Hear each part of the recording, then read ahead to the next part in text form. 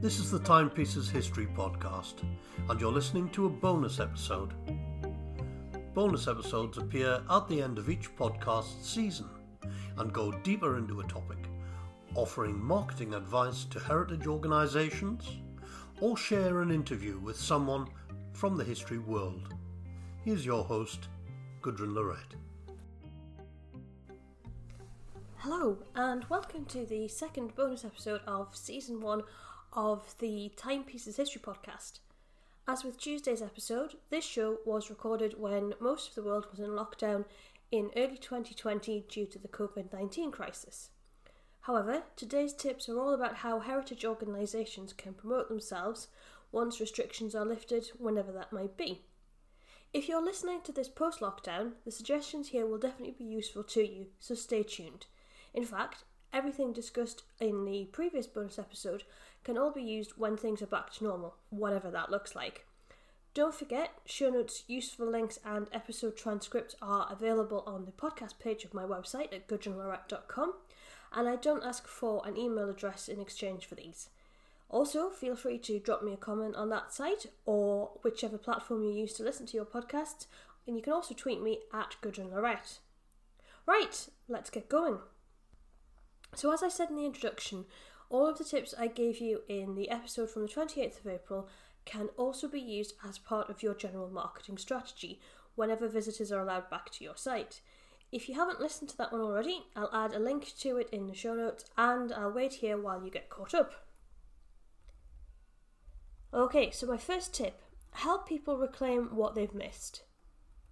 In the first stages of reacclimatising to regular life and being able to go out and about and socialise, people are going to be wanting to make up for lost time. Think about what events they've missed out on and who they've missed spending time with. Rebuilding those connections are going to be really important, so you need to start thinking now about how you can help them with that and to make sure your museum, gallery or site is the one they want to come to. One big thing is that there haven't been any big family get-togethers, so anything you can offer that's suitable for different generations at the same time will definitely be appreciated. Maybe you could have a family picnic, so that grandparents can spend quality time with the children. Depending on the time of year lockdown ends, people will be desperate to be outside and running around, and that's not just the little ones. Maybe you had some kind of Easter or half-term events planned. See if you can rearrange those so that the kids don't miss out. An arts and crafts session, a storytelling afternoon, or even just the chance to get dressed up in period clothing will all go down well. Schools have already been closed for over a month and children have missed out on a lot of learning. If you're familiar with the curriculum, perhaps you could do something that's both entertaining and educational. Although, if you're helping them to learn about history, maybe sticking to the curriculum is not essential. The main thing is that you're teaching them something new. Number 2. What can you offer to parents or other adults? On the other side, parents won't have been able to spend quality time together without the children, so what can you offer them? In Newcastle, we have the annual late shows where venues across the city stay open later than usual. You could do the same and provide cheese and wine while the parents stroll through the galleries. What about sharing a ghost story or two? Most historic sites have at least one ghost floating around the place. Ask the curator or a local writer to come and do a talk one evening, with nibbles and refreshments, of course. Or, is there a period drama set around the time your stately home was built, or which covers a significant event that happened in your area, or even just impacted on the people who lived and worked at your site? Check the licensing rules and arrange for a film screening. It can be just for adults or suitable for all the family. And what about some guided tours? Whether this is something you usually do, or it could be your first time, there's nothing better than getting a passionate volunteer to talk about the history of your venue. The first time I went to Orbea, the Roman fort in South Shields, one of the staff there made a point of taking us round and explaining the restoration process. His enthusiasm was obvious and we enjoyed our visit even more, and we learnt something new. A couple of words of caution to bear in mind when you're planning. Firstly, you need to keep your visitors safe at all times, so make sure you know the latest guidelines on social distancing and the maximum numbers of visitors you can have at any one time. Find out how you can get supplies of antibacterial gel and anything else you might need to enable you to stick to hygiene rules. Okay, some suggestions for things that you might implement after restrictions are eased and that you might want to do more regularly. Of course, any of the things we've just talked about can and probably should be included as part of your ongoing marketing strategy.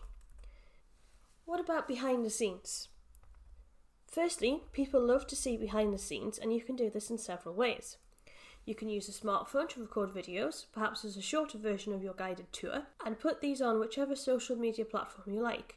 You can also upload them to YouTube and pop them onto your website quite easily. A business acquaintance recently introduced me to a really cool tool called Matterport. Now, he runs an estate agency franchise, and he explained that Matterport is a 3D piece of software that lets prospective homeowners explore properties in their own time. They can open cupboard doors, move from room to room, and pick up objects on the mantelpiece. This takes the idea of the museum at home tours that we talked about in the previous episode to completely new levels. Visitors can linger in whichever gallery they like, learn more about the artefacts, and get the chance to touch them, which of course they can't do in real life.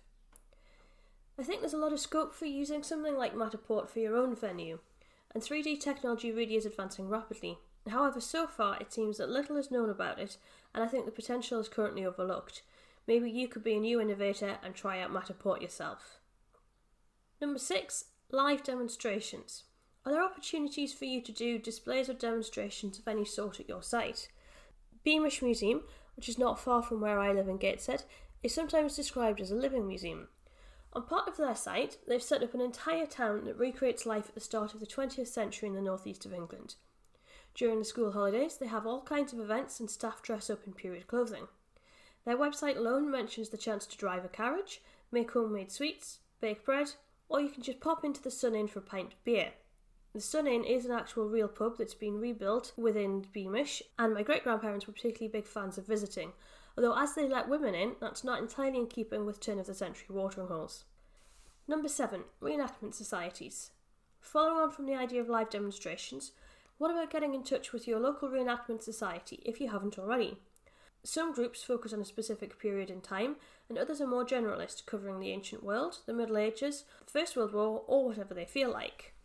Enthusiastic reenactors will have their own kit, and they pride themselves on being as authentic as possible, so if you invite them to your venue, you can be sure that they'll provide an experience that's as close to the real thing as you can get without a time machine.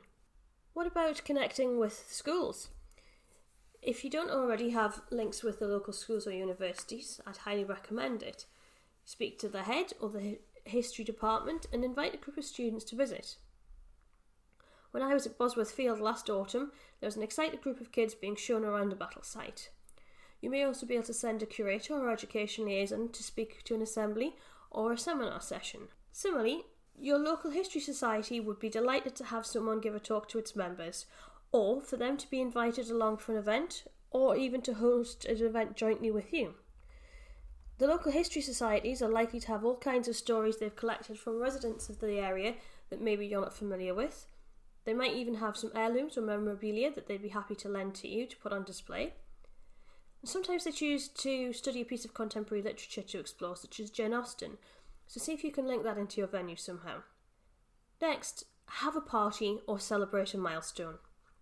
If you spend any time at all on social media or talking to friends and family, you've probably lost count of the number of times that someone has said, when this is all over, we'll have to have a party, a barbecue, a night out, or even just a night in with a big group of friends. As humans, we're naturally social creatures, and one of the biggest challenges of lockdown is the lack of that in-person interaction. The BBC published an article about the importance of hugging just last week. If you've got a hall, a big conference room or space in the grounds, there's nothing wrong with just opening that up to people to be able to get together and relax. You can provide the catering yourself or encourage guests to bring their own food and drink. If you've built up good relationships with the local community groups, they'll be delighted to get involved. And you can make it history related too if you like. Hold a Victorian picnic, an Edwardian village fair, serve traditional regional food, or arrange for a band to play local sea shanties, folk music, or even as they do in Brittany, Celtic rock. If your site is having a centenary or bicentenary, make some cakes and celebrate that birthday. Final thought is to always repurpose your content. Content repurposing is good advice for all businesses. If you're already creating content, you should also be looking at ways to reuse it and get it in front of new audiences. But what does that actually mean? Well, content is anything you produce that tells people about your business, or in this case, your heritage site. It includes brochures and exhibition displays, blogs, articles published in the local paper, interviews given on the radio, or a podcast or video. It could be things that are published offline or online.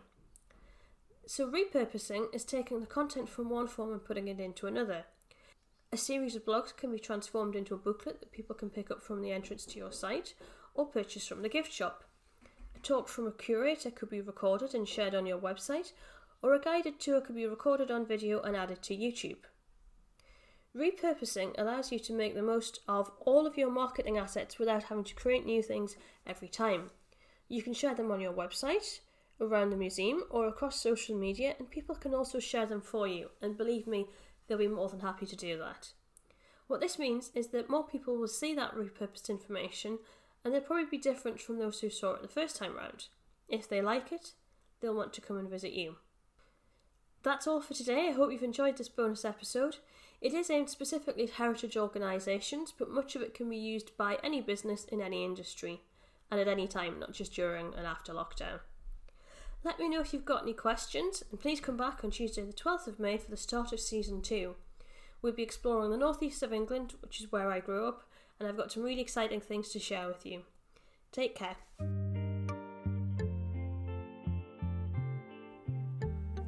Thank you for listening to the Timepieces History Podcast. Don't forget to listen next time for more quick history facts.